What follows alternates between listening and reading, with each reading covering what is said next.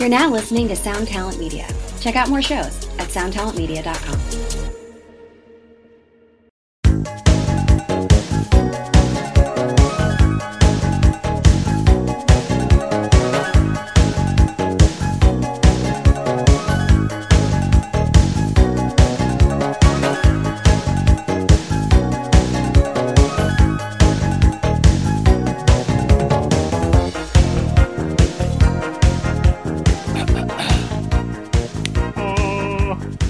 Welcome to Axe to Grind, the hardcore podcast. I'm Bob, Tom, and Patrick. I'm Patrick, Tom, and Bob. And I'm Tom, Bob, and Patrick. Oh, pretty good. Pretty good, fellas. Good improv Goodfellas. skills. You ever watch Goodfellas? Have you seen the show The Sopranos? Yo, I want to ask you guys this. Two very good friends of mine have never watched Godfather 1 or 2. Is that, okay? How old? Our age. That's not okay. Yeah, it's probably not okay. I mean, if you like movies, some people just don't like movies or don't like music, and I don't understand those people. But if you consider yourself like, I like a good movie, you should definitely watch those too. Yeah, I'll say this. There's also something to I'm not the most literate dude, and I'm trying to read Faulkner right now, and I'm finding it to be the most grating thing I've ever done in my life. But that's like a dude that's considered a classic, that's classic literature. So somebody out there would tell me that I have to read it, but I wouldn't tell a kid to read that. I'd be like, no, don't worry. What do you read? I think what Faulkner book are you reading?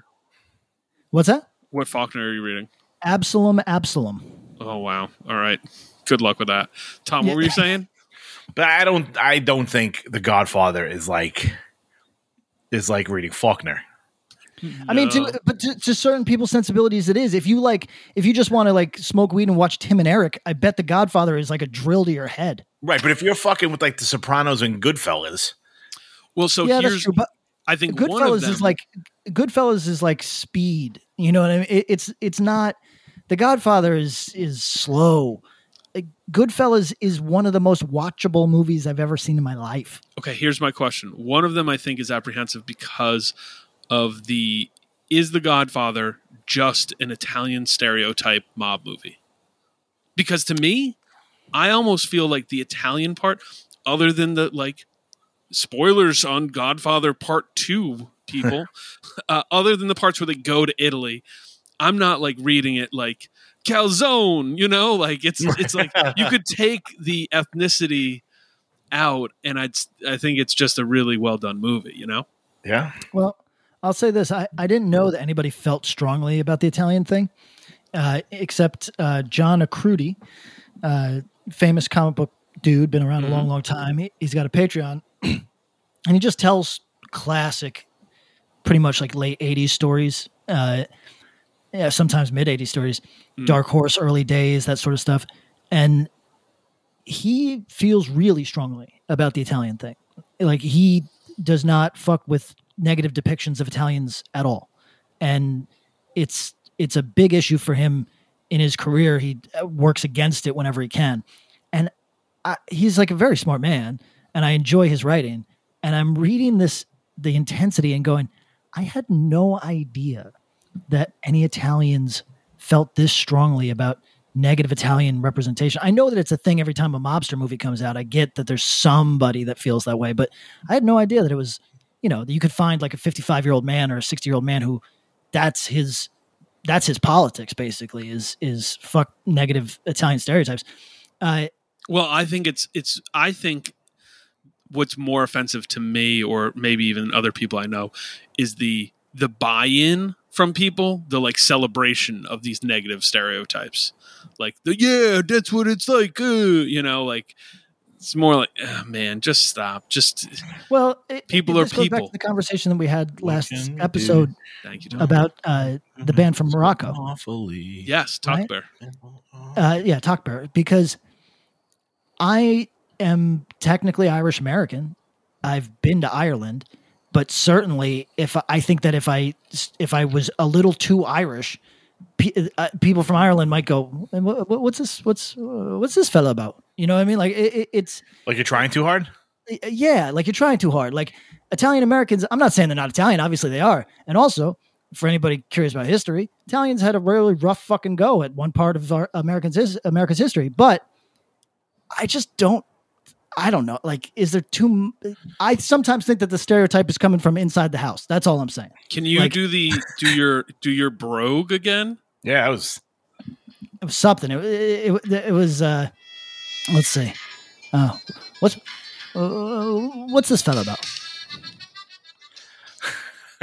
That's too good. Yeah, we're all fucking Irish people are really fucked up in that movie, and nobody, Yeah. I mean, having been all right. So going to Ireland. So years back, I went to Ireland with my family, probably about 10 years ago at this point. Because we wanted, my mom is like from Ireland, so we wanted to be like, hey, show us like where our grandfather came from. Well, for sure. And like my grandfather and like my family had some. Not my grandfather didn't, but some of my other family members had like IRA ties. And so like we were in, I forget what town. It was either Galway or Donegal. And my dumb sister was like, let's go in this bar. And I was like, I don't think we should. And she was like, nah, it'll be fine. Like, we're Irish. It's cool. And we walked in there. The fucking record skipped because it was like a full on, like, for lack of a better term, like a rebel IRA bar. Oh. Yeah. And like, they're not really psyched on Americans either. So like we walked in, I was like, so now it's my mom, my fucking 80-year-old uncle, my little sister, and me. And I'm like, we'll take as soon as I walked in, I was like, we'll get the check going now. Like, we'll just get out of here. My sister's like, what's the problem? And I'm like, I'm going to get beaten by 17 guys named Padraic. Can we get the fuck out of here, please? It's feeling a bit sectarian in the room. I mean, it was literally like when you walk in, you're like, oh, fuck. Okay. So now you can't turn around and like just walk out. Yeah. So you have to be like, I'm just going to have like a pint. And just have, it was fucking, but like you were saying, like being too much of something, like you're trying too hard. That was when I felt that. And I had like douche chills and sort of like, we're going to die. But I mean, part of the problem was you walked in with a plastic St. Patrick's Day green hat, I think, right? Right. And with the built-in beard. Kiss me, I'm Irish that you now typically see on homeless people. Yeah, the novelty tee. For more Irish tales from Axe to Grind, find the episode where Patrick talks about saving a life in Ireland. True, guys, let's get into the sponsors. Yes. Kick us off. Which one of us? Let's see. Who do you? I'm going to kick us off. Are you ready? Boom. Yeah. Okay. I'd like to talk about To Live a Lie. Okay, and this is coming. This is not firsthand information. This is gossip. Is it true they've got 625 thrash zip hoods? Is that a fact? That's true. Yes, they do. So a lot of our listeners probably know 625, but maybe some don't. They never put out a record that I particularly enjoyed, I don't think. I shouldn't say that. I should probably look. You should look. Yeah, I should look. There's probably something. Yes. But in the same way that I love my Drop Dead shirt, even though I listen to Drop Dead 3 times a year, if that. Right. These things are part of your history. 625, really impactful label. And I'm not saying that like this might be trying too hard, but it's sometimes worth looking into those things that shaped a culture that you say you value. So I actually love that they've got these hoods. I think that's cool. And they look great. In addition, they've got 2 new tape comps. Yes. They're cover compilations. Sincere Flattery Volume 1 and 2. That is that brand new? Yeah, it's up for pre-order right now, actually. Yeah. All right. So everybody check that now and take the Patrick challenge. Listen to some 625 bands. Those releases. Yo, we're gonna hold you to that. We're putting you up, and we're expecting not next episode, but the episode after that. We'll give you a little time to report back on your 625 findings. Okay. Yeah, I could go through the Discogs right now. I bet I could find at least one record that I like, but I'll give everything a cursory listen. Just go through the entire discography. No big deal. I mean, it'll take only 3 hours, so it's fine. Go to livealie.com, fill that cart, and let them know who sent you. Tom, What do you got for us today? I have two things. I mean, do you want? I can speak about both if you'd like, Of or if you want me to course. just save one. Hit us with both. Yeah. We're Okay. bold. We're splurging. Sure. All right. So I'm talking about Run for Cover. RunForCoverRecords.com. Runforcoverrecords.com. Got some stuff in the works. I'm very happy to hear. So two things. They just did a reissue of the most recent Wicca Phase record, called Suffer On, which it comes. So the original record is one of the records, and the second record is like demo, like kind of bedroom recordings of the record. So I think I was listening to this and I was talking to Alex Casey about this, and I was like, "Do you fuck with Bright Eyes?" And he's like, "No, not really." And I was like, "If you love Wicca Phase, you would love Bright Eyes." And a while back, probably like fucking 15 years at this point, Bright Eyes put out 2 records simultaneously, and it kind of gave me this vibe. So one was more kind of like electronic beat driven. Okay. But like with acoustics and stuff like that, and then one was more like kind of folksy. And I vaguely remember that. Yeah, it was I'm wide awake. It's morning, and the other one was Digital Ash and a Digital Urn. yes. Perfect. Yes. But I feel like those kind of are like if you're an older person, and you're familiar with those records, you would definitely like this record because it kind of scratches both of those itches. Songs are really fucking good. And I think the jerks that would go see Adam and yell Tiger Jaw songs, now you can shut the fuck up because That's true. He's got songs that are as good, if not better than any of this, Listen, And- Adam's chosen to do a type of music that not everybody loves, but the dude is a fucking very, very capable songwriter and very I talented. think- Yeah. Yeah. So I think that, like, look, I can't make somebody get into Wicca Phase any more than I can get them into The Godfather Part 2. If it's not your thing, it's not your thing. But on some level, you got to say, oh, but this person's so talented that they're gonna hit it at some point. You know what I mean? So if they do enough things, I'm gonna find something of interest. Right. And that's where this falls for. I think you're right. A lot of people. Yeah, exactly. I think, if you've heard earlier stuff and you weren't totally into it, it was a little too kind of beat driven, whatever, a little too rapish almost for some of our older folks. I think you cannot go wrong with the Suffer On record. Both versions, the studio version and the kind of bedroom recording version. Yeah, that's actually that's a good sell. I'm very curious to hear the more bedroom version. The acoustic. It's really cool. I mean, the songs it shows you how good the songs are yeah, because they're just him and acoustic. banging. It's like a lo-fi recording. It's cool. It's definitely worth picking up. And then the new band that we want to talk about was Sun June. Yeah, Sun June. Have you guys listened to this record at all? I have not. I listened to a couple tracks actually. All right, I'm old, and so correct me, and I apologize to anyone who disagrees with me on this. But listening to this, it scratched an itch for me of 2 artists that I love very dearly. Cat Power Yes. and Feist. Oh yeah. Great. I reference love point. those Feist records, and this kind of struck me along the same lines. It's like kind of indie rock, very nice, pleasant listening, Yeah. great musicianship, great vocals. That's what it reminded me of upon first blush. I'm really glad you dove on this one because I caught those same vibes and I couldn't point to what I was thinking in my head. And you're right. I think Cat Power and Feist are great spots for it. So I love those Feist records. Not all of them, but a couple. There's like the those ones I'm first two. familiar with. Yeah, Let It Die and The Reminder. Bang, bang, bang. And Sun June definitely gives me those vibes. The record is Somewhere, right? Yes.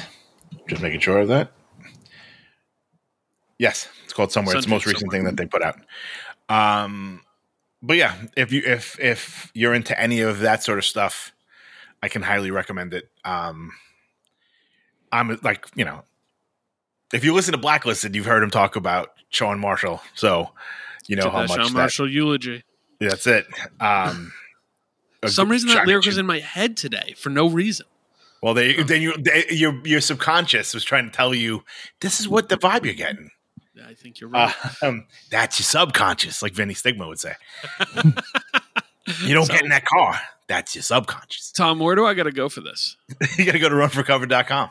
Runforcoverrecords.com? Oh, Run for Cover Records. I'm such an idiot. Sorry. I was too busy okay. doing my Stigma. We get excited. We're doing the Feist thing. We're talking. We're getting excited. Shout out to our other two sponsors, Closed Casket Activities, Deathwish Inc., all our homies. Support them. Appreciate you. Guys, what's going on? How you doing today? We're doing. I'm up $40 on the day. Feeling good. Made 17 since we started talking, so everything's cool. Dogecoin. I'm day trader Patrick now. It's the career pivot.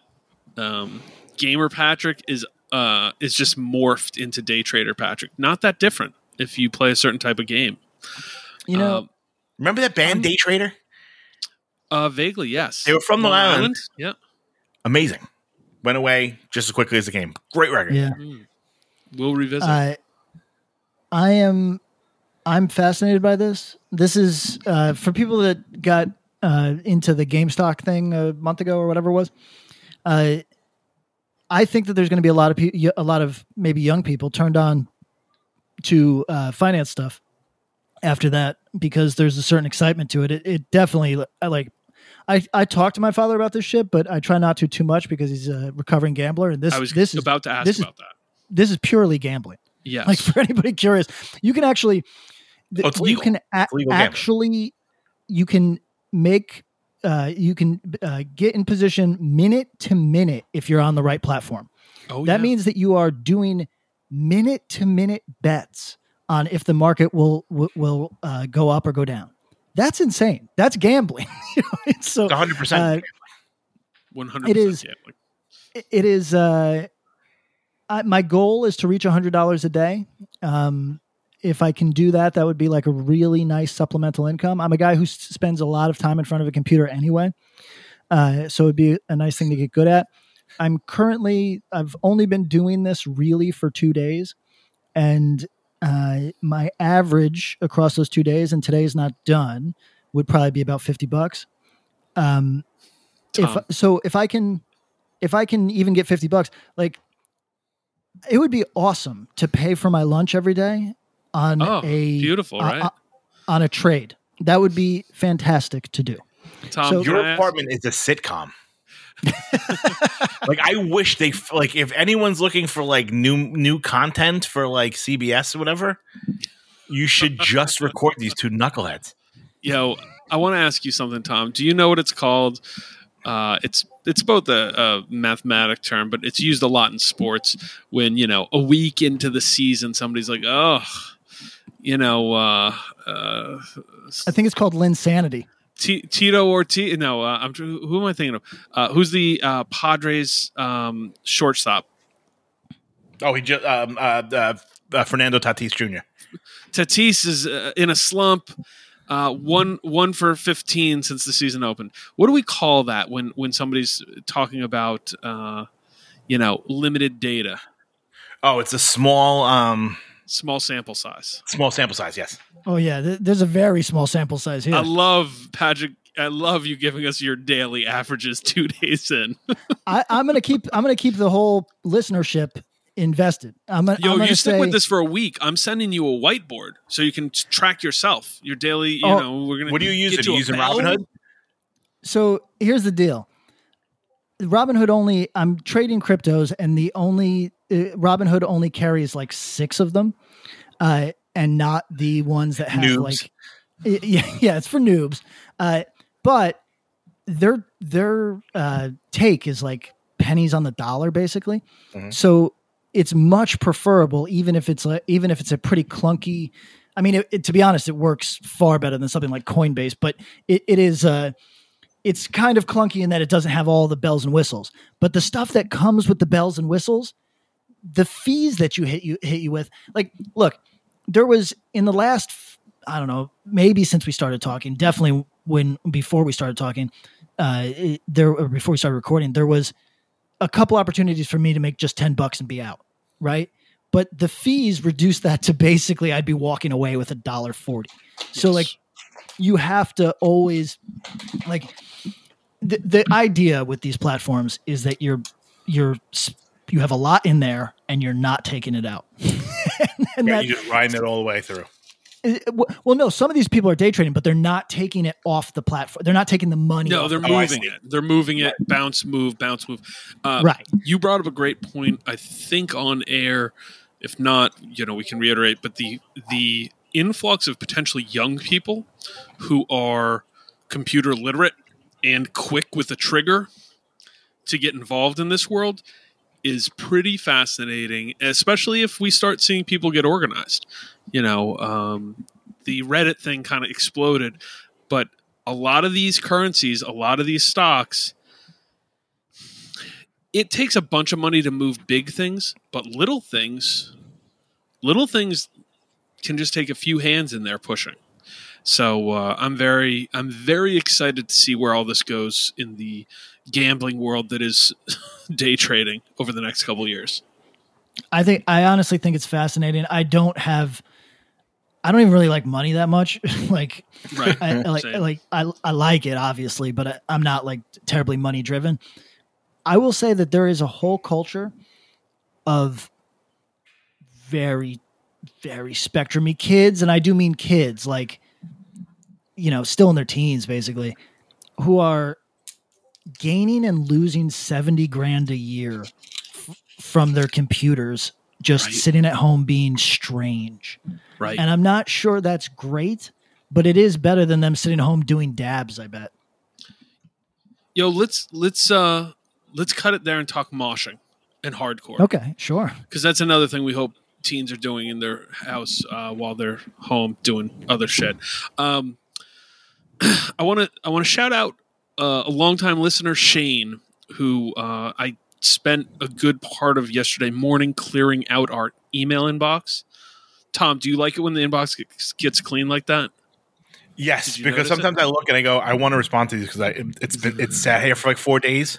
Yeah, but I know you're going to get to it. But I get a little anxious. No, they're very organized. We have a very organized inbox. I want to thank a woman who I worked with years ago. I don't keep my personal inbox this clean, but I recommend it to people. She basically would sort things into months, but then put them in quarter folders and then into years. So then it was just all filed away and just like boom, boom, boom, and kept it as clean as possible. So your inbox was clean. It's a OCD thing, but it certainly feels nice. But as we were doing the cleanup, Shane sent us an awesome email called Fans.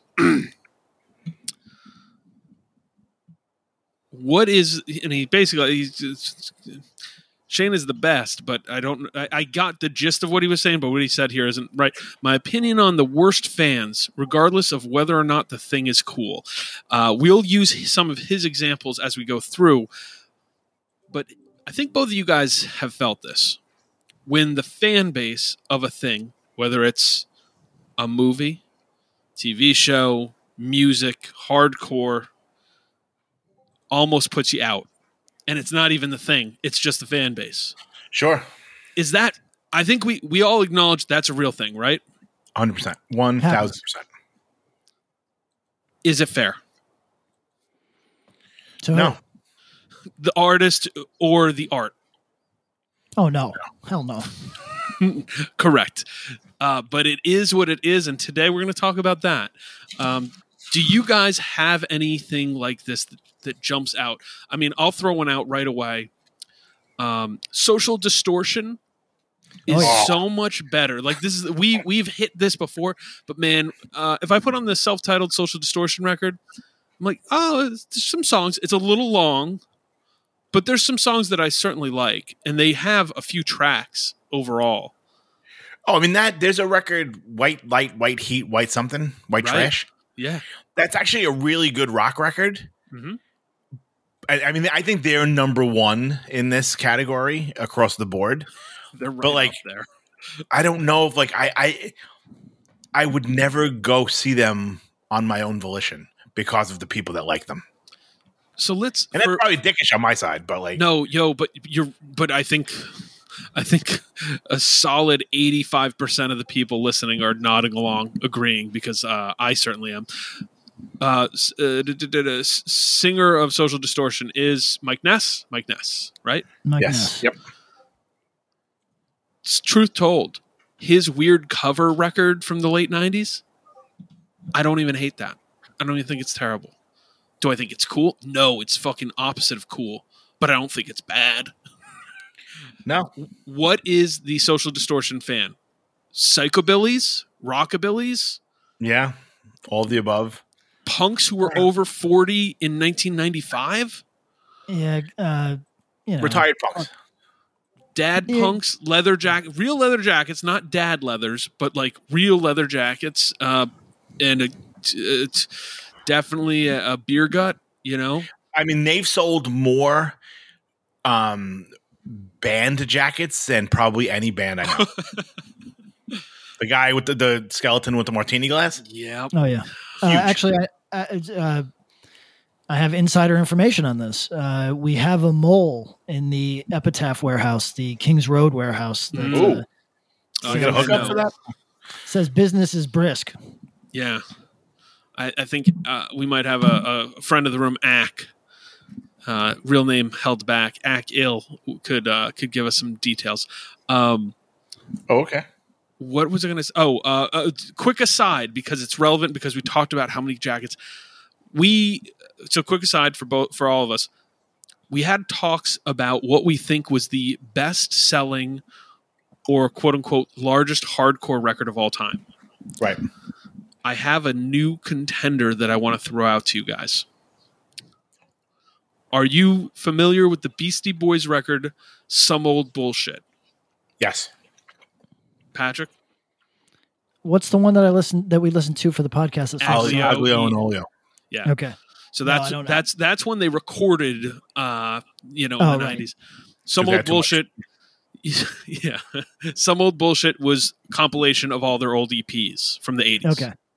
And was that on Grand Royal too? Yes, I believe so. 'Cause, yeah, that was their label. And yeah. Yeah. But whatever it was, a Columbia or Atlantic subsidiary. I mean, yeah, it was like a major label, but they had their own little subset. I want you guys to guess how many copies that record sold. How many copies that that came out- record? How many copies that record has sold? It came out in '94. How many copies that record has sold to date? I'm going to say 1.5 million. Not quite there, but Patrick, I was gonna say 750,000. streams are lower than the stream sales total is lower than you might think, but it's still a brisk 387,000. But Okay. additionally, this is our source on this. Thank you, Jay. Think of all the indie stores who carried this and didn't have SoundScan. Has to have sold over 500K. I have a feeling for something that's unequivocally raw 80s punk hardcore, that's probably the best selling thing that we can come up with. I mean, if it came out in 94, which is them at probably their height. Just about, yeah. I mean, I was right after Check Your Head Yep. and right around the record Ill Communication. Like, Yep. I mean, that's like one of those things like you could put that out. Like, they could have put out anything and they would have sold. A bunch. Hundreds Yeah. of thousands. Like they literally. That's why I put out figured some- 1 million wasn't out of the question, just because it's like, dude, you're selling fucking probably 5 million to Check Your Head, whatever the fuck. Yo, I had the exact same thought, because you're right. Like, and if you look at it, it's Ill Communication comes out same year. Jesus. There must have been a lot of people going and checking it out first. It might. I seem to remember there being pretty clear promo stickers on it that made it clear that this was not a hip hop record. Yes. But that said, I have a feeling that definitely outsold Set Your Goals. I think it definitely outsold stuff like Minor Threat Inside Out, discography. stuff like the Minor Threat discography. So that's just a quick sidebar into the Beastie Boys. Let's circle back, Extra Grind Podcast, to Social Distortion and their fan base. Have you ever been at a Social D show? No. Yes. Tom, give us the on the scene. I don't believe I have, unless they played like Warped Tour or something, but that doesn't count. Totally. I mean, I saw them. Yeah, one of those bigger things like that, and it was cool. Okay. Like the songs are good. I like the crowd is just when you go. I would probably recommend going to see them as part of a larger thing because it's diluted. Like the douche is diluted. I mean, you'll also have to deal with people that like fucking Attila or something, but like at least you don't have. It's not, fucking fully. This is probably God knows how long ago now. I paid actual money to go see Lucero and Frank Turner open for them. Oh, and as soon as Lucero was like, "Thanks, good night," I fucking ran like I've never moved before in my entire life. So I didn't catch a note of Social Distortion, but I paid Social Distortion prices because I wanted to see. Social D prices for Frank Turner and Lucero. Okay, that's reasonable. Yeah. Guys, give me a couple from you, and then we'll kind of hit Shane's list. What are some other examples where the fan base made it hard for you to even give the art a chance? Are we talking? Can we go genre, or do you want specific bands? Wide open. Either is good because I've got the same. Some are just genre, some are specific. I mean, I think to me, like, for a New York kind of person, I always found like the ABC stuff. Mm-hmm. Like I was kind of like, I don't really know if as I grew up and I matured, I got into it. Sure. But early on, I was just kind of like, this is like too exclusionary and I'm not into this. Yeah. You know what I mean? Like I didn't feel like I didn't dress the part for it, so it doesn't get talked about enough. Like, this would be interesting. I'd like to hear from our listeners that are from. If you're from New York, it would be ABC. The rest of the country, you're talking mostly basements. Gilman, right? Gilman, yeah, sure, but a lot of basements. Sure. Like, did looking back on it to our listeners that were part of that. Do you recognize that a lot of it was exclusionary, and do you kind of think that do you still think that there was a purpose to that, or do you think that it was just youthful kind of tribalism? Because if somebody writes us and says, well, look, the kids at our school that liked Earth Crisis were goons, we wanted to be able to go to shows and not get spin kicked in the face. Which, by the way, that's very quaint. I don't even know if people still spin kick at normal shows. But point is... What's a normal show? So, point is, I'm curious if our listeners own it and like it and say, look, yeah, it was dickhead little kid shit, but it was also what we thought we had to do at the time, and I don't really feel torn up about it. Or if a lot of people kind of like look back on it and go, yeah, that was pretty lame. Probably kept out a lot of people who were otherwise good people that just didn't know how to dress or came in from the wrong shit or whatever. And obviously that can apply to every type of hardcore, but certainly that type of ABC or basement, whatever, that had so much of that energy. As someone who went to all those shows, I never felt like I was ever fully, in the circle. At some point I just didn't care and was like, well, fuck that. Like, right. You stink. I'm not mad. Like, you have to grow into that though. Right. I don't care if Dr. Punk doesn't think I'm punk enough to be at the show. That's fine. But like, I'm not going to not wear the exact same clothes that I wore going to a fucking Fast Break show as I am going to, seeing, dry rot at the Smell. You know what I mean? Right.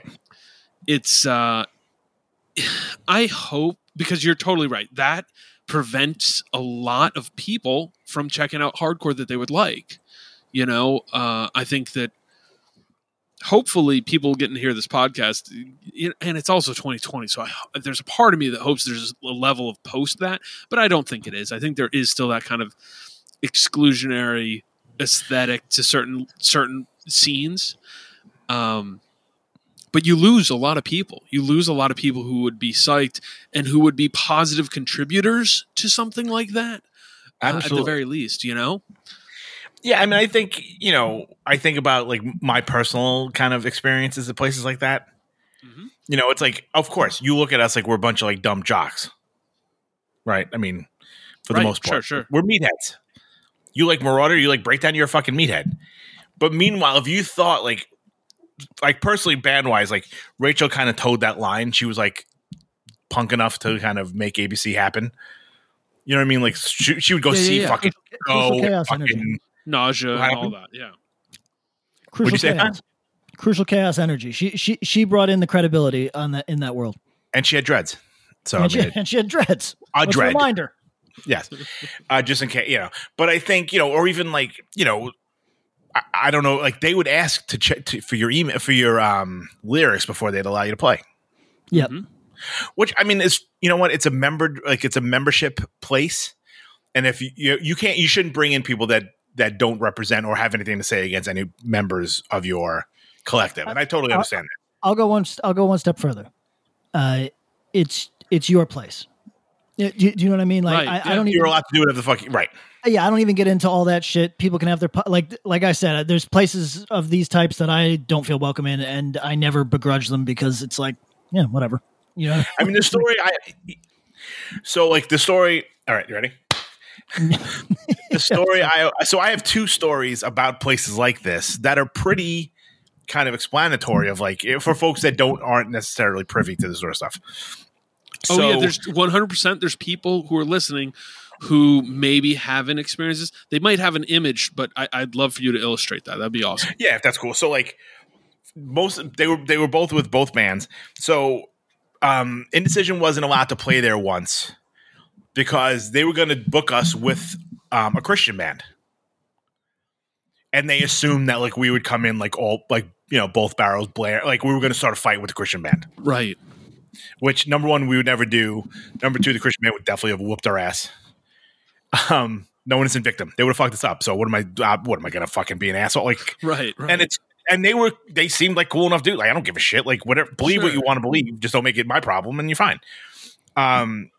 So there was one thing like that. Then when we were trying to come back, we were on tour. We tried to play there as Most Precious Blood.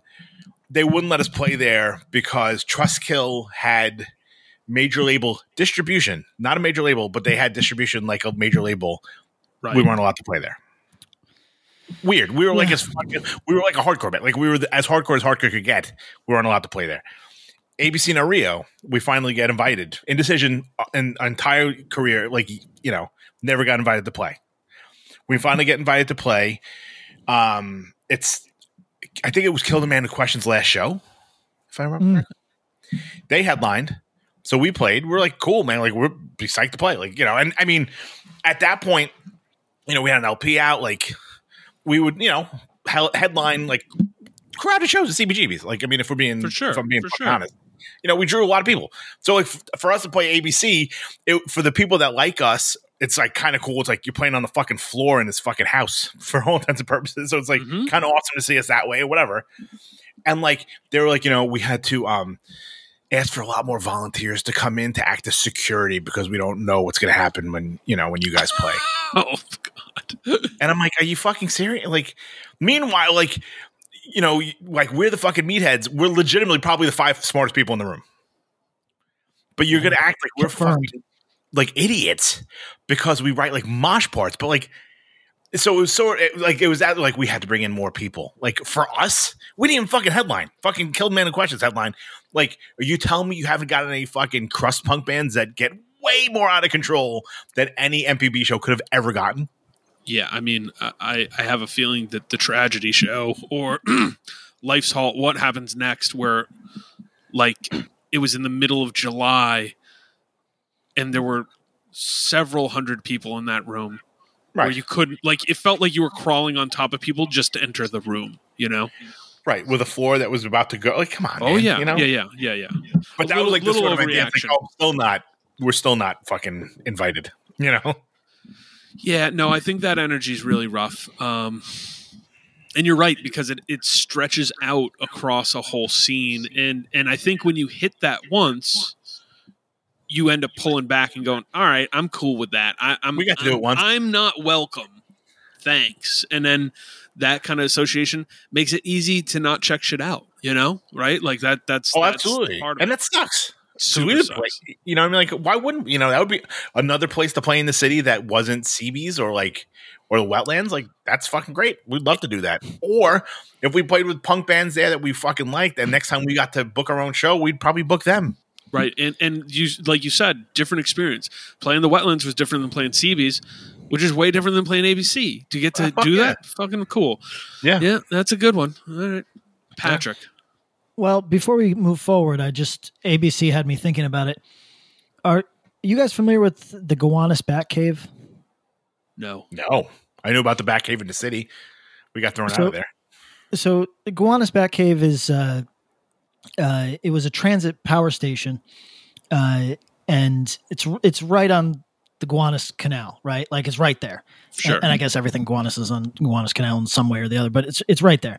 And Right, it's near your Whole Foods. it's near my Whole Foods. Actually, it might be on the set of my It might be on the spot of my Whole Foods, but because I believe it's been torn down now. But at any rate, it was it was like decommissioned in the 1920s and sat empty for a long time, and then became a spot for squatters.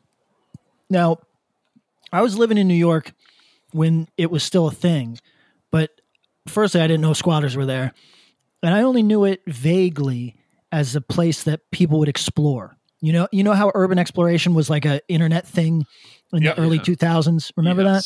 Yes. And still a fascinating thing to do, to be honest. Absolutely.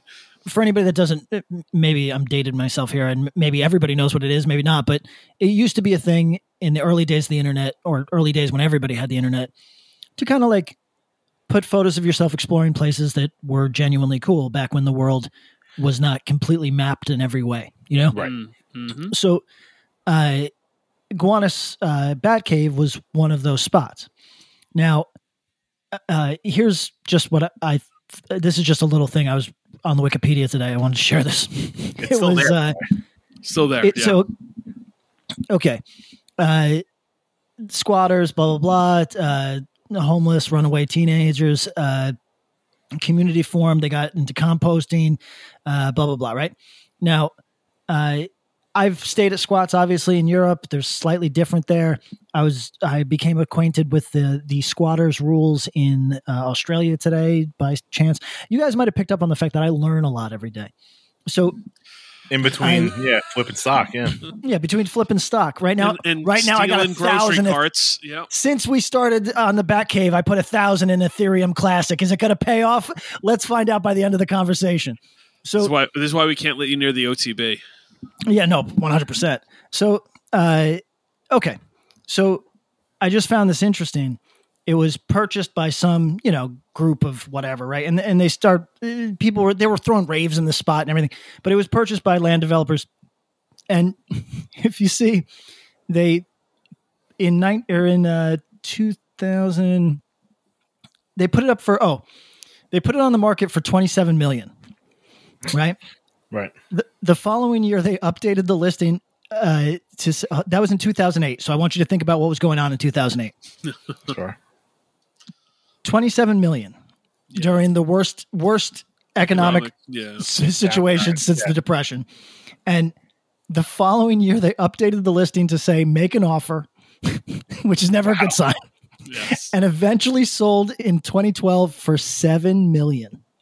Jesus. That is quite a different, for anybody who doesn't remember, it's possible that the economic crisis did not impact you. I don't remember it impacting me at all, but although it probably did, I probably was didn't have an opportunity or two as a result. Yeah. Yes. In fairness, though, I probably wasn't. Jobs. Yes. Yeah, I was going to say, in fairness, though, I probably wasn't seeking out opportunities aggressively in the way I should have. That's Anyway, true. point is, it is. Oh, you know what? It is an official city landmark. That's Right, as of 2019. Look at that. So we should have ponied up that $7 million. This is like when Jay-Z says I could have had a spot in Dumbo. You know what I mean? Like for $3 million. Like, we should have. Anyway, point is, that economic crisis was worse than we remember. Worse than I remember. I mean, cost them $20 million. Yeah. So were you going to tell us a story about how you went there and there was a show, or no? No. How did this refer- I really just wanted to share that with somebody in my life. Okay. We appreciate it. You're like, I went to a show there and I saw a fucking lightning bolt or something. Like I was waiting. No. But you know who I saw actually, and I did not. It wasn't a bad vibe at all. But I didn't feel. I got probably the same energy that you did at ABC. But I'm not sure where this show took place. It was definitely New York, Okay. or North Jersey. That doesn't help. It doesn't. But it was. I want to say it was Zagoda. That's they played ABC. They also did you see him near Bard? Because I feel like they might have played one of those Bard college shows. No, this was. I never pre-Bard? felt comfortable. I never felt comfortable at those shows. Yeah. But that was its own scene. Which, by the way, if there's a complete YouTube 8-minute documentary on the rise and fall of Power Bottom that gets really into the Bard scene. Was they a Bard band? They were a Bard band. Did not know that. So Tracks. everything about it tracks. Yeah. So you felt weird at a Zagoda show. All right, Patrick, you're up next. What is a band scene or thing that the fan base puts you off?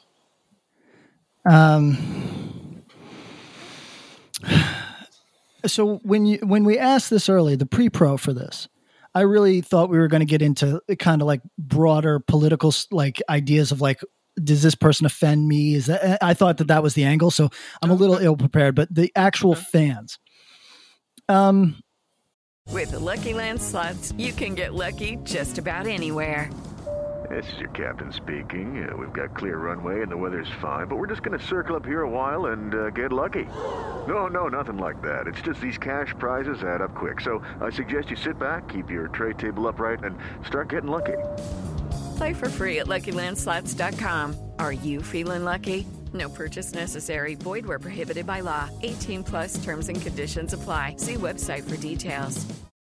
Well, hey friends, my name is Zach Lupetin. You may know me from the band Dust Bowl Revival, but I also host a music discovery podcast called The Show on the Road. For the last 5 seasons, I've been able to dive deep and have intimate chats with folks like the Lumineers, Ani DeFranco, Wolfpack, Keb Mo, Lake Street Dive, Bela Fleck, and more. So guess what? After 150 conversations with some of my favorite songwriters from around the world, we are bringing brand new episodes to the Osiris Network. New interviews and intimate acoustic performances will be coming at you this summer. And which episodes are coming next, you ask?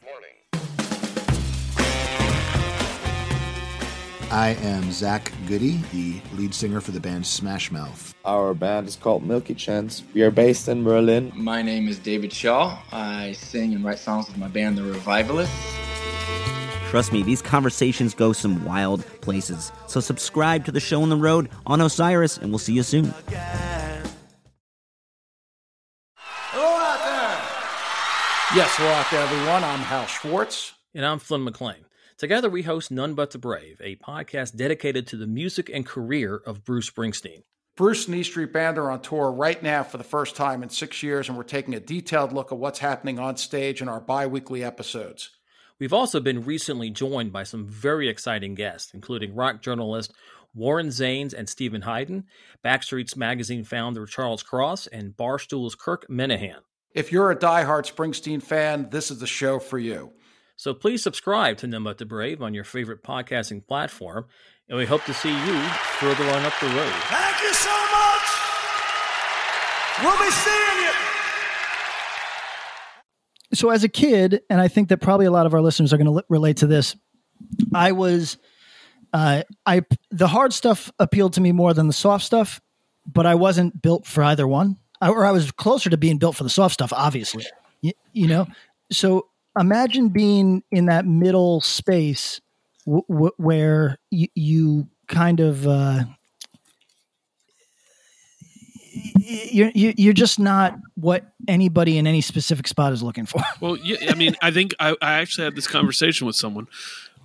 We all know the person who had no interest in the Hot Water Music Show but was certainly equipped for it. But where they wanted to be was the Marauder show, and they were probably 60 to 80 pounds underweight for it. Yes. Yeah, not a great space to be. So that's where I found myself, and truth be told, I'm still to this day much more comfortable in a place where people are being drilled in the face over and over again than I am in a place where I feel judged, you know?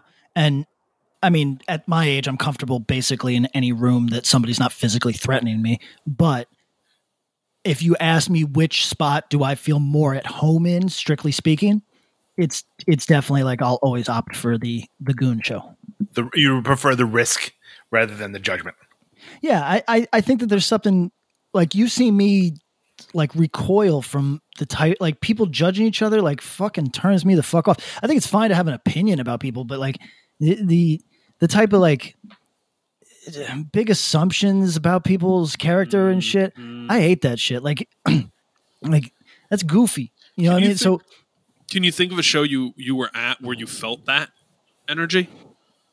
Oh, if I thought about it, I'm sure. I mean, self-defense really straddles a line because we make music that appeals to a lot of soft people, but there's also like a lot of rough personalities in the band, you know? So, yeah. So we've played a lot of rooms where people like our band, they don't like us. You know what I mean? And would they know your history? Yeah, like people, oh yeah, sure. There's people that straight up just like read on a message board that we were rude to somebody, and then that's all it takes. You know, so I'm saying like they don't know like Benny being in other bands or stuff like that. Oh no. They typically don't. They typically don't know that he's got a goon pedigree, but they just know that like I was rude to somebody. I was disrespectful to somebody. You know what I mean? Or story of my life, Patrick Kinlan. I was rude to somebody. I shamed somebody for stage diving. Yeah, oh God. So yeah, I'm certain that I've played rooms, and I don't want to name them just because then it sounds like I'm not grateful. Because I like if you ever put us on, I'm grateful. Even if you fucking did it with gritted teeth and you were like, I don't know, the worst, not the worst, but the most annoying is when I'll read shit like, yeah, I bought a CD from them, and I heard the merch guy say, "Who even fucking buys CDs?" So I hate them. Yo, what are we doing out here? You know what I mean? Like it's. I mean, they are your representative. For sure. And also, goddamn, buy a CD. It's helping me. I'm grateful. However, thanks, Brian Murray. If it turns you off to a band, to like something like that, then it's like, yeah, I don't know if you were really feeling the music all that much. You know what I mean? So I guess it's all right if you. Right. If it was on that thin of an ice show, like yeah. So Pat, can I infer things for you? Absolutely. So this sounds like you're talking about Albany. Oh no, I'm not. That but that you didn't fit in the basement scene. Oh yes, but you could get like rocked at a Stigmata show. Yes. So like you know, rather than walk into a basement on Lork Street and get stared down, you'd rather take your chances like with a dude named Tiny moshing into you. Yes. If there is like a choice of youth culture between sour looks or smiles, but with the chance of catching one to the side of my head, 100%. Like, I'm not everybody. We've talked about this a million times. I'm not remotely tough, but like getting punched in the side of the head, not that bad, guys. You know what I mean? Not that bad. So I would take it over. I would take it less longer. Well, it depends. Yeah, it depends on who's punching for sure. But sure. The thing is that as a kid. Now, granted, as an adult, I've had near on 20 years of just like Google my name, somebody's calling me a slur. You know what I mean? Like I'm pretty hard. My skin is hard now, but as a kid, I fuck your fucking judgment. You know what I mean? I'll go hang out with people that have a good attitude. So, so I've definitely had that track in my life. And again, at this point, I don't know, is this too magnanimous or am I supposed to hang on to bitterness? I'm not angry at a kid. You know what I mean? Like I'm not angry at somebody that was judgmental to me when we were 16. So there's no sort of anger here, but like, if I thought about it, I'd have to say, I'd always give me the threat of getting punched in the face. I'll take it. I remember everything. I keep a running tally. New York dudes and Boston dudes do. It is. I may not collect, but I know. Listen. I can't even joke with New York and Boston guys. You hang on to it forever, Exactly. forever. It's like a no joke sort of thing.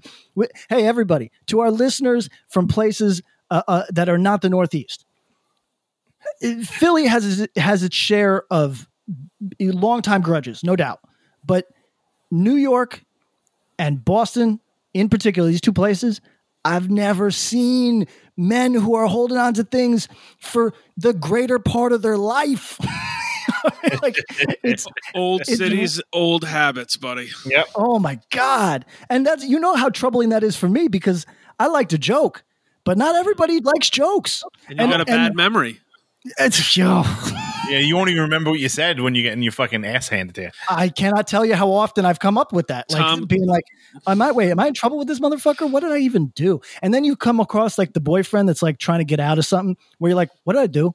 I don't even remember what I did. And like, you know what I mean? The anniversary? What did I forget? Right, yeah. Exactly. And they'll be like, except when it's a guy with like the name Snake or some shit who's telling you, it's a different energy than right. You're going back to your mental Rolodex. You're like, fuck, I cannot think of what I said. Let me give you a Patrick 2006 story, Tom.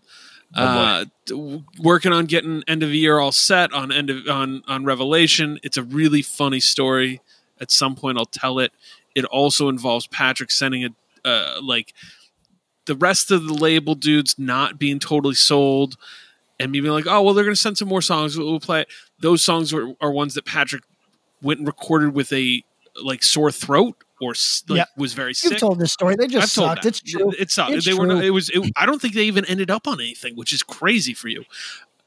But I had to fight against someone who was like, "Oh, that guy Patrick, I don't like him. I don't know about this because he wronged my friend and pissed them off." Never met him. Didn't. But at the time, Pat was racking his brain, couldn't remember if he did or not. Turns out it wasn't Pat. But never met this person. I know, really good. So trouble's so easy to find, as they say. Sure. So Patrick really is just saying he doesn't like being in rooms with people who don't like him or have beef with him. But if you want to punch him in the face, he's more comfortable with that. That's fine. More comfortable with that. If you can remind him why, that would be even better. Yeah. Give him that please. First. Do me the courtesy, guys. I mean, just a quick little Reader's Digest, 2 sentences. Give him a thesis statement, then fucking punch him. And it's totally cool. Oh, right, my dude. Oh.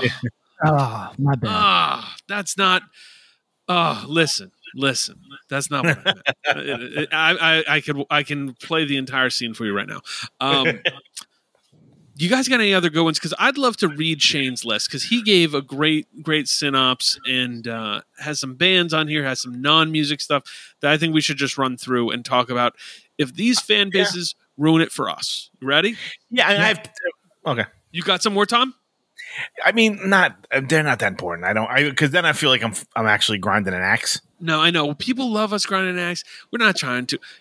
I've got some ska punk scene. I actually I was going to say the whole the Fat Records scene. No thanks on that stuff. Depressing. Yeah. And I think to me, all right, and I apologize for those who were part of this. The spiky jacket scene. Yeah, I've kind of always turned off. Yeah, I mean, just because I was like, okay, I'm the dork because I have a fucking Soundgarden shirt on, but you took 4 hours to get ready today. Well, and what's funny is the spiky jacket scene, tough. The content is a little bit of a push off, but I came up in that world. What's funny is I think people kind of, because of some of the stuff I like, and because I was wearing a plain blank hooded sweatshirts and was straight edge, that I was exclusively going to youth crew shows. No, I probably went to 10 times more street punk shows, right. Spiky punk. Which, if you're the straight edge looking kid at those shows, you're getting a side eye. Some of the music good. that probably has a worse ratio than hardcore at large. Like just even like straight edge hardcore, like for every one good spiky punk band or band who plays in that scene, there's 15 bad ones. Right. The look is bad. Fat Records, I think, is harsh because it was like such a vortex in the 90s that we casually throw things in there. I think all three of us, just because it flew too close to the sun. Like, oh, that was sort of related to that. No, thanks. We had we had an ardent Peg Boy defender hit our email, Tom. I saw that. You saw that. Said we should check out the Strong Reaction record. I told him we would. I said, I don't have a big love for some of that Chicago sound. You have a little more soft spot. So that's on our to check out list. And I think to me, it's sort of like, and it's funny because like, while we're, I'm here, it's like the hypocrisy of all of it. I'm here being like, the guys at ABC No Rio don't think I'm a real punk. But then I'm going like, this fucking idiot who's listening to fucking Wizzo is not a real punk. Yeah. You know what I'm saying? Like, how the fuck? I'm no different. I'm still an asshole. That I go like, no, we're all turds in our own way. Exactly. You know what I'm saying? Like, you're like, that's like the most basic punk. No, exactly. So. You know what I'm saying? Like, you listen to fucking Me First and the Gimme Gimmes, you're a dork. But like, meanwhile, the guy, the person that loves fucking, Citizen's Arrest is looking at me like I'm a fucking Neanderthal because I like fucking Marauder. Right. And I like basic. I didn't dive any deeper than Tough Guy Hardcore.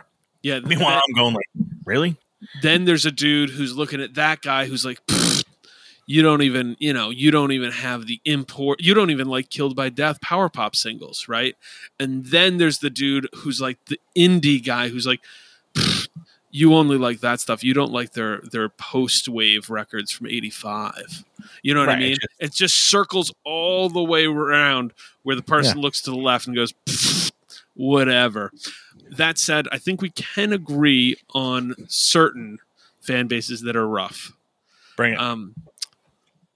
And I want you guys. Let's do this. CrossFit. Shane saying awful. CrossFit fans, pretty bad. Pretty bad. Not that I'm in any jeopardy of joining. No, the you know CrossFit what though? jeopardy. I will say because the newest version of a CrossFit is Peloton people, and I got love for them because they like are so positive about it. It's I'm not turned off by it. It's very cultish. Very cultish. Okay, you're not wrong. For some reason, I'm like positive about it. The CrossFit thing, because maybe it was more tangible. Like just going down to the CrossFit, gonna throw this tire around for a while. Run with something over my head for. Yeah, I mean, I get it, and I quite honestly like it's fantastic. It's fascinating. I mean, like the folks that are like the champions that like like Eddie Powers, like I want to be the best at working out. The folks that work like that win those like championships and shit. Like both, I mean, their bodies are like fucking ridiculous. Yo, how much money, both you guys?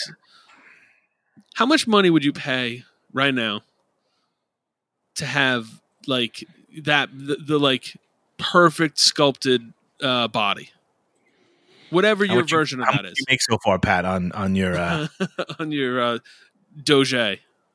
At this exact moment, I shifted from Ethereum Classic to Ethereum. Wasn't the best move. We don't know if this is going to pay out for us, fellas. I'm going to take all of our listeners on a wild $1,000 ride. Let's see how this goes. I'm currently taking a beating, but I think I can feel it, fellas. I'm on my way back to the good foot. Jesus. So you put 1,000 real US dollars in there. That wasn't like 1,000 Doge Space coins. bucks. No, 1,000 US dollars.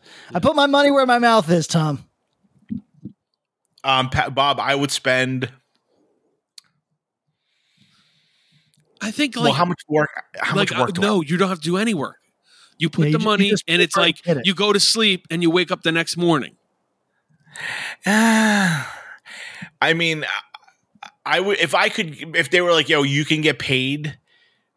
You see, I don't necessarily agree with that because I feel like there's people that do that sort of stuff and just like, get things fixed and all this sort of stuff. Sure. No pain in that, like, I feel like for someone who's overweight, like just be given that, you won't actually respect it, and you'll just unless you could promise me I would never go back. Yo, that's the hard part. I would rather be like, right. I'll give you could take a year off from work. Oh, okay. Yeah. And get paid, like your salary. to or whatever, get like yourself half into a your year's worth. You're 40 hours a week working on yourself. Yes, like with a fucking trainer or whatever. I would do that in a heartbeat. Yeah, I think I'm with you. That's a good spot for it.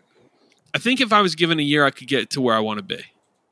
Like just 40 hours a week. Do it for a living. Like that's awesome. Like our friend Vinny Panza, like he's in fucking insane shape. He trains people. So like while he's working out as he's teaching people. Yeah, he has to. He has to be in that shape. You know what I'm saying? Like that's, like if I'm helping anyone, I'm not raising my ass off the chair, like.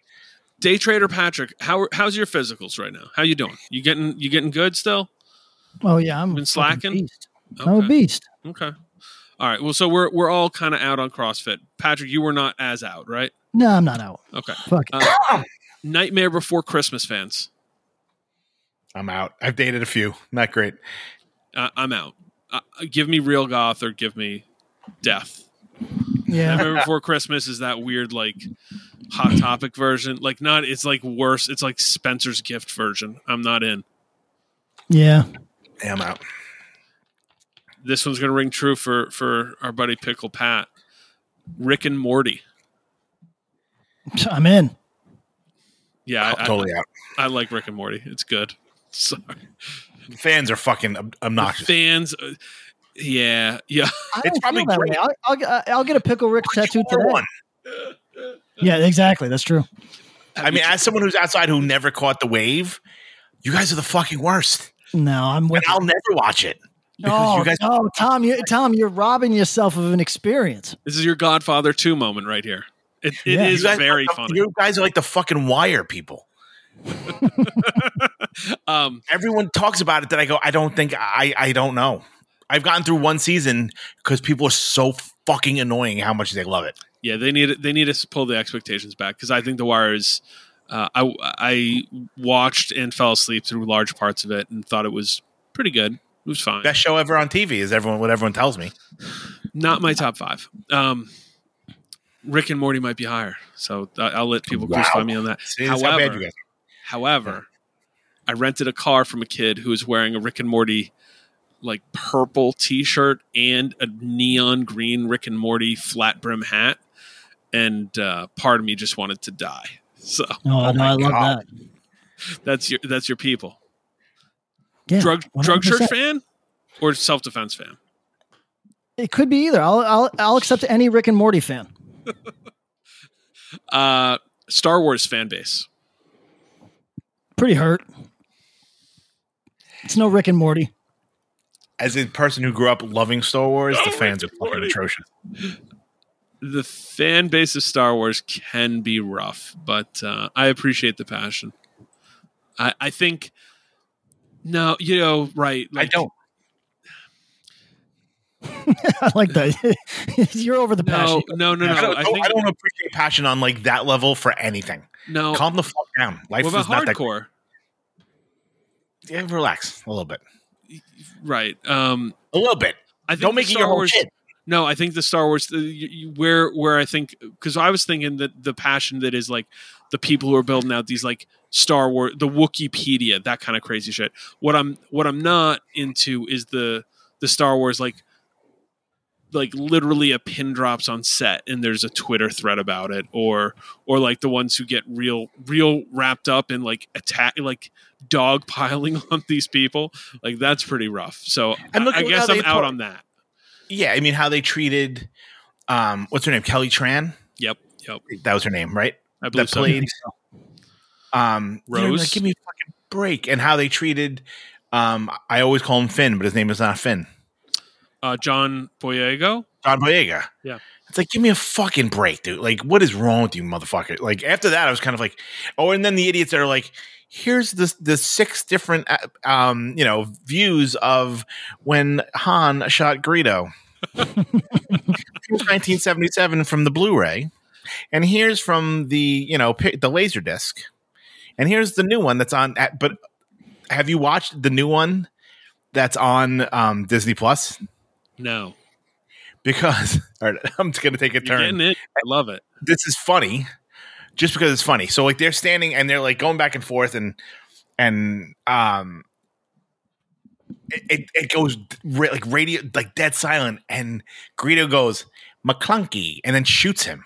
Oh, right, the McClunky thing. Right. It's fucking hilarious because it's so like they definitely like had some dork in the fucking recording studio like last year being like McClunky. Yeah, like it's Patrick. awful. They added in an audio part that Greedo says before the shot is fired. And I hear McClunky, and I think of that band McCluskey. Remember the band McCluskey? Yeah, they're great. Yeah, that's what I think of when I hear McClunky. I never heard. I have no idea what McClunk. Tom, you're like sending me on a ride. I don't know what the fuck. I'm going to send you the video after this. You're going to be like, "Oh my god!" Yeah, if you Google McClunky, you're going to have a trip because there'll be some dork like, "Well, actually, they said that in the 5th episode." Oh, you mean YouTube user Hello Greedo? Oh my god, it was changed again. Video 6 minutes and 38 seconds on what can't be more than a 50-second scene. Oh, if that. Yeah, right. Yeah, as Star Wars fans, there's a level where it's too much. I agree. Well, I think I might have it. Can we listen to this? Of course. Give me 1 second. Sorry, bam for a second while I catch up. Sure, Patrick. What's your relationship with Star Wars? Really enjoy the first 3 films, and think that that's where you stop. I think the prequels are fun in how trolly they are because they're pretty trash. Mm-hmm. The most recent round, I'm always shocked that people really hated the one that I liked. I liked Rogue One. Rogue One's fantastic. Rogue One's arguably the best movie of all of them. I thought they liked Rogue One. They hated Solo.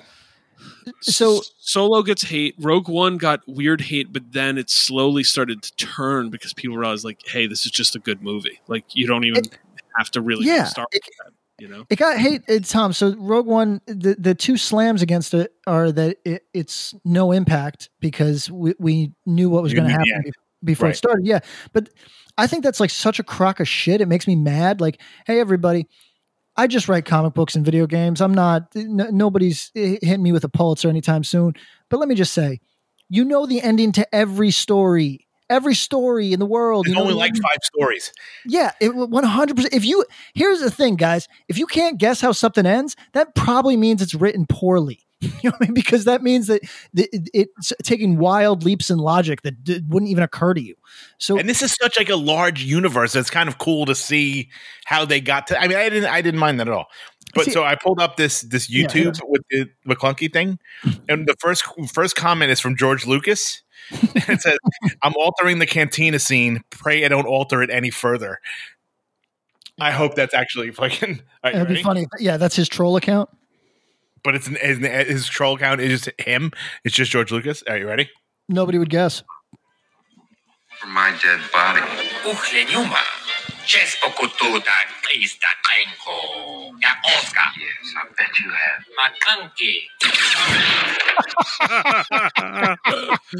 I love it. Oh, fantastic.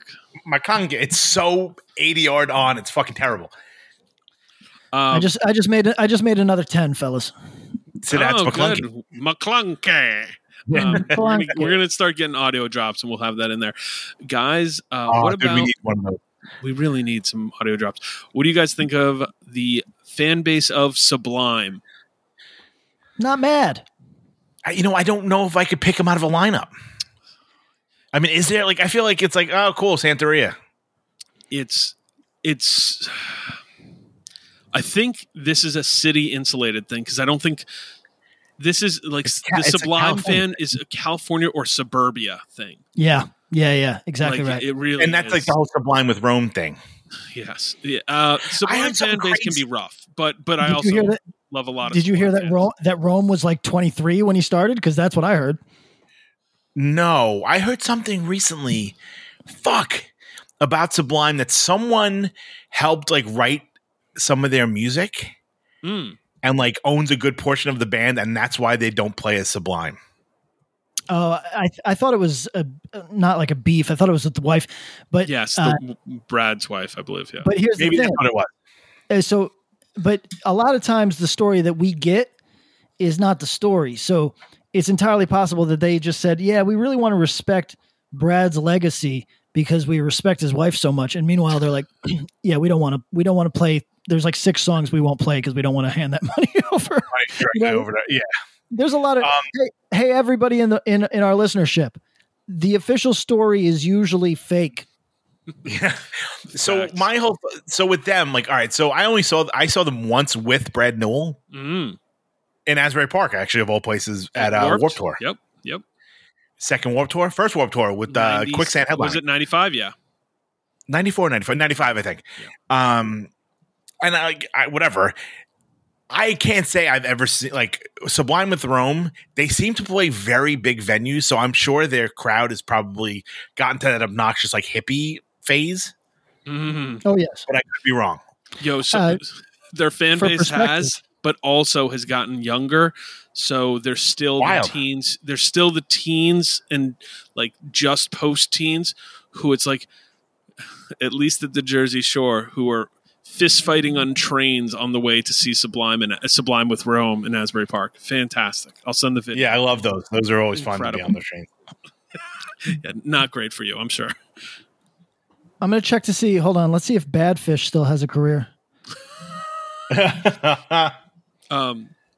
So I guess we're none of us are fully there with Sublime. Their fan base, it's not the best, but it's not the worst. All right. Also, did we know? All right, Sublime with Rome is a musical collaboration. Did we know? So the singer and guitarist is named Rome Ramirez. Do we know who the other member of Sublime with Rome's name is? Do you know what his name is? No. Eric Wilson. No shit. Yo, is Eric Wilson in the house right? No, he's hiking a mountain. No, he just came in. Do we need him to talk Sublime? Yes, let's see. Let's get an official. Is he a fan or not? Because his age range is interesting to me. I saw him post like an LA version of Bodega, and I was like, "Yo, does Pat make him leave when he's recording? Like, get out! That'd be so. Do not use the fucking Wi-Fi. Get out of here." He's like, "You got to put the switch down. It strains the Wi-Fi." That's still one of the best. He just sounded so tired. It's one of the best. See, I thought Sublime with Rome, was literally just Sublime, like how they do like Queen with Adam Lambert. Yeah, I thought that too. I'm wrong. I don't think that's the case. Hold on, let me prep Eric right now. We're talking bands with fan bases that have turned us off from the band.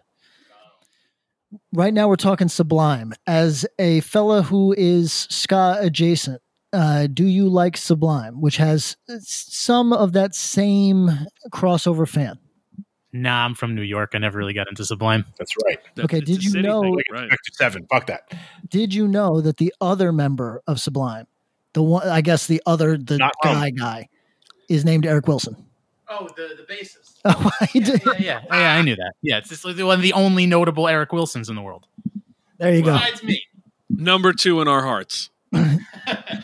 Okay, so I just want to point out that in 2006, the Sublime tribute band Badfish played 152 shows. It was selling just under 100,000 tickets and grossing 1.4 million in sales. That's incredible. Jesus. Oh, the dream. Okay, guys, we're moving on from Sublime. Are we ready to move on from Sublime? I guess. Yes. Dropkick Murphys. It's pretty prohibitive fan base. Yeah. I mean, I'll say those first 2 records, fucking great. Yep. Fan base over the years, oof. What? Oh, yeah. I mean, like when they were like they were like a skinhead band in the beginning. Yep. 100%. And like they were great. Saw them with AF. Like I saw them with a bunch of. I think, quite honestly, the song that you played earlier when Pat was doing his fucking terrible brogue. Yes. I feel like that's what actually like broke it for the rest of us. Yo, maybe a little bit before that, but I feel like that was like, all right, they're not a punk band anymore in terms of like their global reach. Those still dudes are still fucking punking fucking hardcore dudes from Boston. Yeah, but their crowd's not remotely punk anymore. No, their crowd is pink hat Red Sox fans, white hat Red Sox fans, the novelty color Red Sox hat, singing "Shipping Up to Boston," which, by the way, I like that song. Sure thing. But yeah, the fan base is rough. I don't think I would even check out one of their other records from that time, from any time after the ones that I like, because the fan base got so sour. Ugh. Yeah. All right. Marvel movies. Marvel movie fans. I like the one nobody likes. Which one? Doctor Strange? Doctor Strange. It's fantastic. I was going to say, of course you did. It's great. I think it's really underrated. To me, it's the only one that's like an actual story. It's cool. I mean, obviously, I like the Captain America movies more, but it's like I think Doctor Strange is like a very fun, self-contained kind of learning to find yourself again story. Great. I like that one a lot. I think Winter Soldier, very good. Winter Soldier is the best one by far. Yeah, Winter Soldier is very good. There's a few others that are very good. And the ones that aren't, as somebody who has a 7-year-old child, it's like crack. That said, I guess there could be a world where those fans are annoying, but I'm not a witness to it. Anything. I mean, where that's like 1/10 of the world. Right. Anything where there's a fan base where somebody could be wearing a wacky colored flat brim hat of it, I'm like 15% annoyed. But like, so you hate like the Cookie Monster. Yeah. Yo, literally things I love. I could literally sit here and talk to you about the value of Dan Green as an inker for the Uncanny X-Men. But when I see the like X-Men Spencer's Gifts red hat with a yellow X with the sticker on it, I'm like, nah, that sucks. I don't think maybe just everything's awful. I don't know. So the Marvel movies, yeah, if there's diehards, I guess maybe they're a little annoying, but I'm not killing them for it. Only a few more here, guys. Might as well hit this one. Earth Crisis. Does the Earth Crisis fan base clearly doesn't turn you off, but does it turn your stomach a little bit? Was there a point where it did? They got some Punishers in that fucking crowd. Yeah, but I think it's softened over the years. It has, for sure. 100%. You know, I mean, like 96, 97, we were probably insufferable. No doubt. 2020, 2021. Is it? Are they really that offensive anymore? Yeah. I wouldn't think. No, they'd have to like people aren't going to shows now to fuck with Earth Crisis. No, the top 1% of any of these things are rough, but you know, I'd say post. Yeah, man, no. Joe Rogan fan base, horrendous. I straight up don't understand the grievance here. Like, he's a talk show host. What fan base? You know what I mean? Because do you not talk to enough people? Because I've never in my life, I've listened to probably 30 hours of Joe Rogan in my life, and I've never. So like 2 episodes? A few episodes. And I've never met, in my life, I've never met a Joe Rogan fan. I know people that listen to his show because it's mass media. I've never met. You're missing out, man. Dude, I know people that have literally made life changes. Yeah. Oh, that's weird. Because, like, all right, me and Bob have a friend from Long Island. Dude is probably a year or two older than me. He broke straight edge at like 43 to start doing mushrooms. Because? And like DBT, like DMT stuff because of Rogan. Well, every idiot that gets in a fucking a deprivation tank. I would like to try it, but if it's people do it because no one fucking did that before he started talking about it. I want to do it because of LeBron. Deprivation tank guys. Yeah, that's true. So those guys, the guys are like, you should do DMT, open up your fucking mind, maybe smoke some ayahuasca, whatever, however you ingest ayahuasca. You know, he's kind of, there are so many people like that are not, they may know that it's like, as Patrick says, gauche to like admit that you got this from that dude. Yeah. But they definitely got it from that dude. Yo, he has a cult of like full blown, like just normal people who listen to him. Like one of us would talk about listening to fucking Minor Threat records, man. Like there's people who subscribe wholehearted to what he has on as a palette of culture at large. And that's why the conversation of it being like, yo, he had some pretty shit dudes on there. Like, oh, okay, you could get this. I think he might have a more dedicated listener base audience, as dedicated, maybe as fanatical as Howard Stern in the late 90s. Even more. Yeah. Well, I'll say maybe not fanatical, but certainly as dedicated. And by that I mean like you don't have nobody's running up on TV reporters yelling "Baba Booey" because of Joe Rogan. No, but what they're doing is changing their life and doing things and like right. And I think it's even worse. Yeah, that's the it's fanatical more I'm invasive. thinking of. Yeah, like I think like everyone's like, oh, like. How many people do you know that are like obsessed with fucking Stern and be like, I tape all the shows and then I listen to them again, or like any extra content? I'm fucking, I'll pay for the Howard Stern channel. Remember when they had him like they would reshow the show, like all that sort of stuff. That's one thing.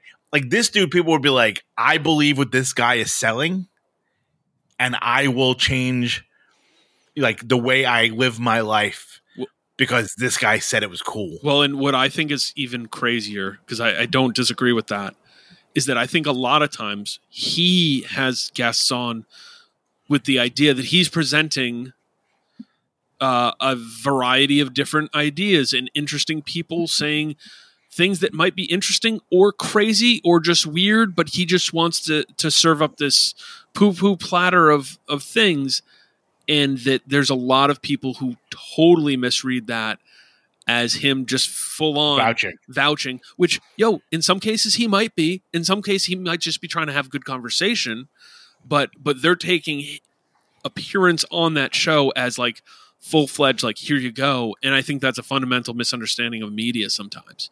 And it's really wild.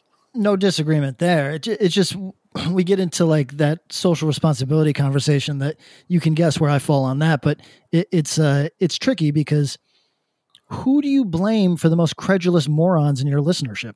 Do you know what I'm saying? Like, well, that's why we're talking fan base. Like I'll be honest, Joe Rogan is probably the best example of anything we've talked about today, because like, I don't hate Joe Rogan.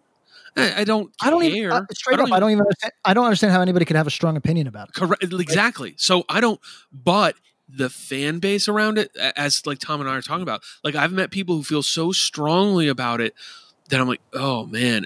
And like, to me, that like misinterpretation and like misread, where I'm like, whoa, you're like going out on a wing here because you heard some shit on a podcast. Damn.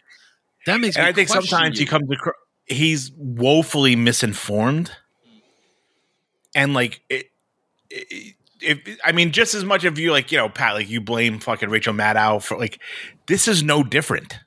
Oh, well, also like he's woefully, he says this stuff, and then like it's proven he never purports to be a news outlet.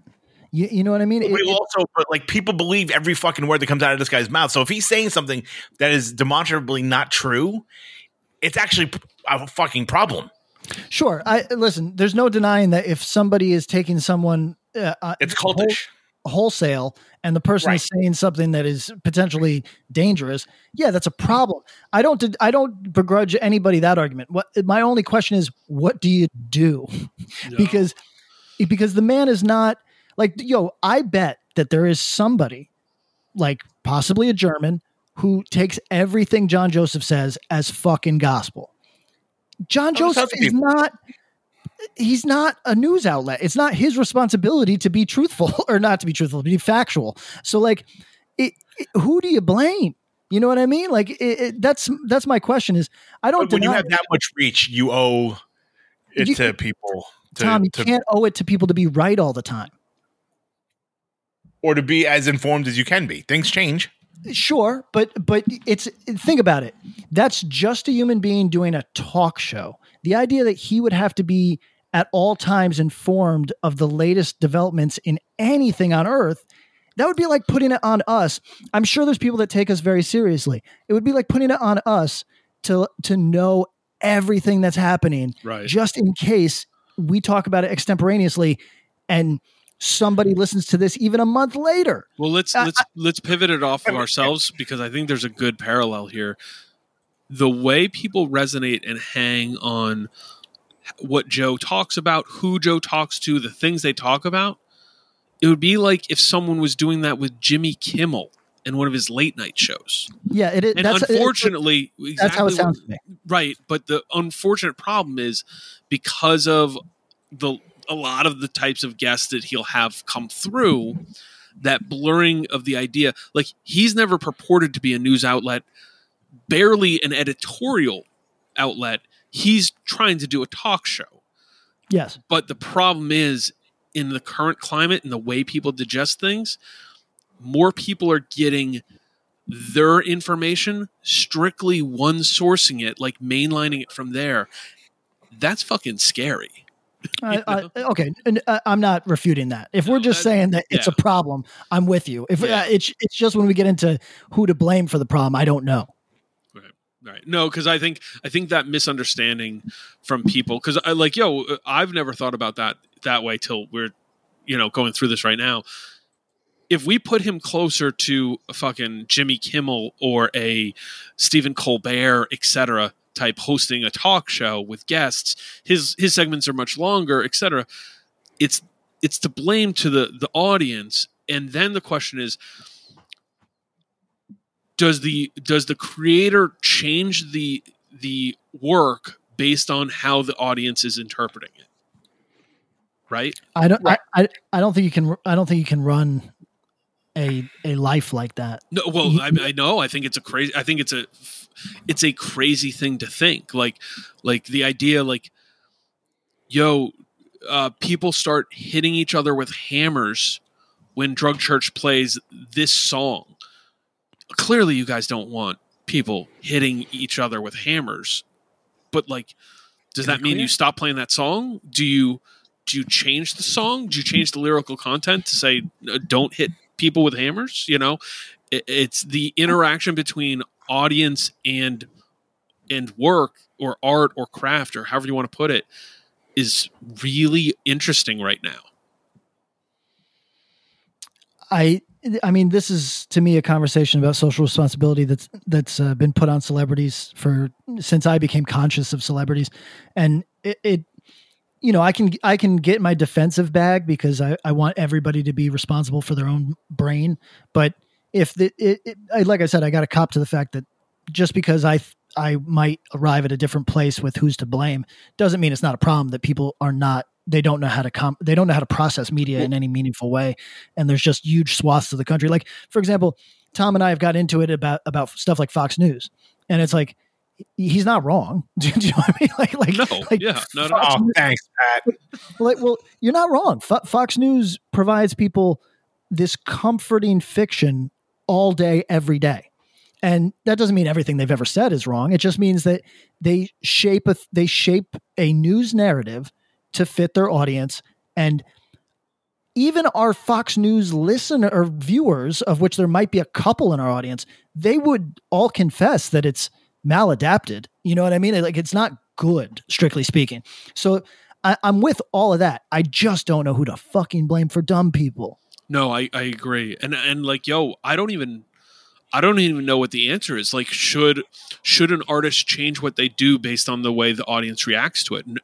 My immediate gut reaction, my knee jerk, is to say no, but there's a lot more to it than that. And so, yeah. And of course, when Tom and I clash on these topics, it's usually because he's looking at the greater good. And it's like, if your goal is the greater good, then there's no doubt if you're singing a song that causes people to hit each other in the throat with a fucking tack hammer, then you don't do that. You know what I mean? Going back, we mentioned Blacklisted way earlier. Yeah. There you go. Yeah. There you go. And I was people didn't know how to act, so they didn't play it anymore. Right. And now I don't know. I was going to say I don't know if I'd make that same decision, but I would if I was Blacklisted, because that's not the type of band Blacklisted wants to be. Right. And so you do make that decision because it's only reasonable and it's what you should do. But let's say that I'm, for the sake of argument, let's just say I don't value my audience at all. I don't respect them. I don't think they're I don't give a shit if they live or die. Right? That's not the case. I like the audience for both my bands. But for argument's sake, what is it? My job to fucking not have them hit each other in the head with a hammer? You know what I mean? Am I getting paid for that in some way? I'm just up here doing the thing that I like, and people happen to hammer kill each other. I don't know. I just don't. I don't know what the answer is what I keep coming back to. And I apologize to our listeners that might have tuned in today hoping for an answer to this 2,000-year-old question. We only have a couple left here. They're not hot button issues like Joe Rogan. Barstool Sports. Oh wow! from one to the other, Tom. We couldn't have picked another one better than that. Okay, but we're talking about fan base. Barstool Sports fan base, pretty bad, pretty douchey. Yeah, pretty it's intentionally douchey. Yeah, like Jimmy Kimmel Man Show douchey. Yeah, it's very retrograde in that respect. It's very Man Show, like aura. Yeah. Like we're gonna end with women jumping on trampoline. Like it's fucking, Yeah. Yeah. Let's say it like that. It's pretty dated for a thing that is current. Does that sound fair? It serves a very special. It scratches a certain itch for certain people that miss the Man Show. Yeah, that's true. You know what I'm saying? People that are like, what all this fucking PC culture I miss when you just could call a lady a broad. Like that's what they're for. Yeah, no, it's true, and I'm more open to that stuff than probably you two fellas because I think because I think that that's not inherently wrong to have like, okay, this is just what those people enjoy, and that includes plenty of women. That's just what this particular crowd enjoys. I don't begrudge them that. That said, I mean, it's a pretty tacky vibe, you know what I mean? Yeah. We can do better, even for that stuff. 3 more. Kevin Smith. I'm not mad. I grew up in that era. I'm not mad at Kevin Smith. I mean, I love the Kevin Smith stuff. It's funny. Like one of my, revisiting one of my favorite movies of his now, and not as the fucking 20-year-old. Yeah. Chasing Amy hits a lot different now. Yeah.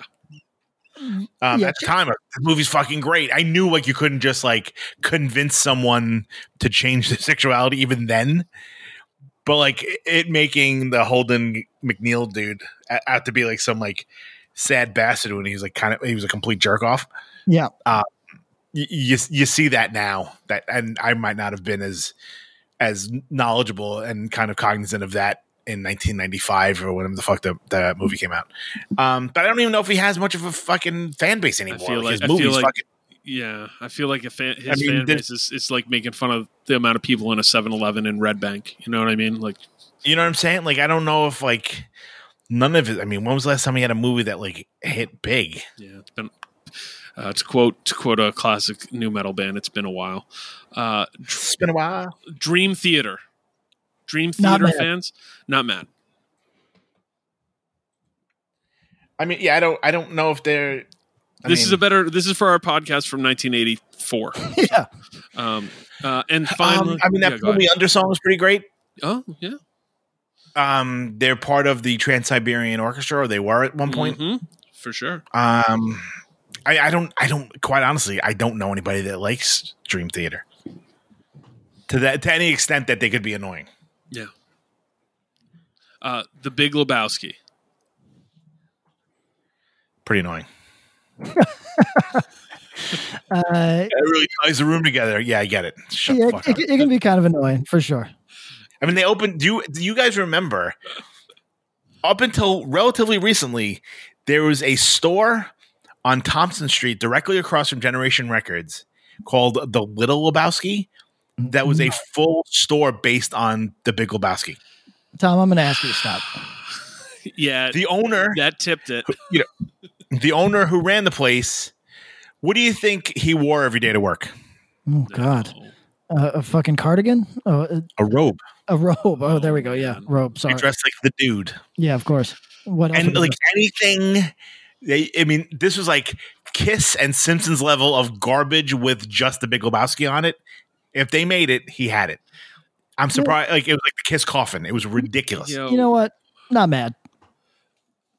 This is the situation where when you beat something to a dead horse, like it's too much. I'm out. I was like, I'm not that bothered. I don't come across that too much. Then you started talking about the Little Lebowski, and that's enough. Guys, that was it for that. Let's end on a high note. Okay, please. Let's take us all three of us to a good place. We did get lots of positive feedback on our late 90s teen romantic comedies. Buddy of the show, Dev, hit us. Devin said, "What about these?" And I'm going to read them to you, and then I'll send back what I responded. Road Trip. Oh yeah. Very good. Yeah. Fun. What tier? We're not God tier. No, it's canon. It's canon. It's B tier, but it's not being kept out of the room. Fits. It's one of the last of the genre of the time period. Almost feels like the college teens from the high school hits. Like it's the older side. Mallrats. Speaking of Kevin Smith. Great movie. I don't think it meets the teen criteria. I fucking love it. It doesn't quite meet the teen criteria. Yeah, I said on the line, not mad at it being grouped in. I think it doesn't hit the teens. It also, to hit this, it needs a little more wacky, good-natured hijinks. Well, you want to talk about things that doesn't age well, not because of the politics of it, but because it's just a different comedy era. Holy shit. Try showing that to somebody that's like 22. It's not going to fucking pop. Yeah, it's a very different time. Angus. I've never seen Angus. I feel like that's not teen. It's like almost preteen. Yes, you guys that was nailing it. I said falls into the tween/pimple jam movie genre. Good, but lacks the sex appeal that we need for the true. Teen comedies or senior year comedies. Yes. They got to be a little blue. Yes, there's something that's just it's exciting. It's more adult than like zoinks. Oh, I fell off my skateboard. Like come on. Suburbia with Steve Zahn, because I was thinking of Suburbia from the early 80s. Suburbia. I don't know Suburbia with Steve Zahn. Me neither. Yeah, I don't think I do either. Okay. I do remember Suburbia when I was a kid. Yes. The punk fucking one. Yeah. So I remember being like, what am I watching? We need to check out Suburbia from 1996. Trojan War, Jennifer Love Hewitt Gem. I've never even heard of that. Not familiar. Same, completely unfamiliar. So again, maybe it's on the watch list. Varsity Blues. Top, very, very close to top tier. I've never seen it. Oh, Tom. Yeah, you gotta watch it. It's bro. Bro. Really? Dude, James Van Der Beek. What's his big quote is so good. I'm going to live my life. It's like, it's so good. Fuck. No. It's, I don't want your life. That's it. I don't want your life. It's so fucking good. 100% in, leans to the drama side, but still plenty of hijinks and teen sex appeal. So shout out Varsity Blues. And finally, Whatever It Takes. Are you guys familiar with Whatever It Takes? No, it sounds a little too extreme for like romance. No. You guys, it's Shane West, who is a frequent star. James Franco. Okay. Marla Sokoloff, who you'd recognize. Jodie Lynn O'Keefe, who you'd recognize as well. This is a good one. This is later. I got nothing. This is later. I said it's 100% in. It's probably like B, C grade, but like I'm happy James Franco made it into the late 90s rom-coms, like teen rom-coms. I didn't know that he did. That's interesting. Yeah, so we have some more homework to do, guys. Late 90s teen. There was one. Yeah, please. Are you done with that list? Yeah. There was one. I don't remember if I saw it in the email or in maybe the DMs that they brought up that I completely blanked on. And I wholeheartedly, and I would say this is top tier, and I would love for you guys to tell me if I'm out of my, out of my mind doing this. The movie Accepted. Oh, I don't know it. I don't know it either. It's Justin Long. You know Justin Long, right? Yep. Justin Long, Jonah Hill. It's Adele. It's Adele, bro. Okay, I know this. Justin Long. They make a fake college. Yes. So the only thing with this, released in 2006, this is part of a new wave. There's a little mini wave here that circles around. What's the McLovin movie? Superbad. So this is later, but yes, Justin Long was involved in a few of these movies. Justin Long, who's his lookalike that we know? Me. No. Fucking Dave Shapiro, homie. Oh yeah, he does look a lot like him. A lot like him. Oh my god. So shout out Justin Long and Dave Shapiro. All right, that movie. So you're saying is that one we need to watch, Tom? I really enjoy. It's super funny. So like he didn't get into any colleges, so he makes up a fake. They take over this the abandoned building and they make it into a fake college. Gowanus and it's called the South Harmony Institute of Technology. Shit. And then they fill it with all these randos that didn't get into college. It's pretty funny. It's really funny. All right, I'm looking it up. Accepted movie streaming. Let's see where it's streaming. This will help me decide. Amazon Prime. We're in. It's on the list for this week. All right, yo. Thank you guys. We'll catch you on the flippity flip. Thanks, everybody.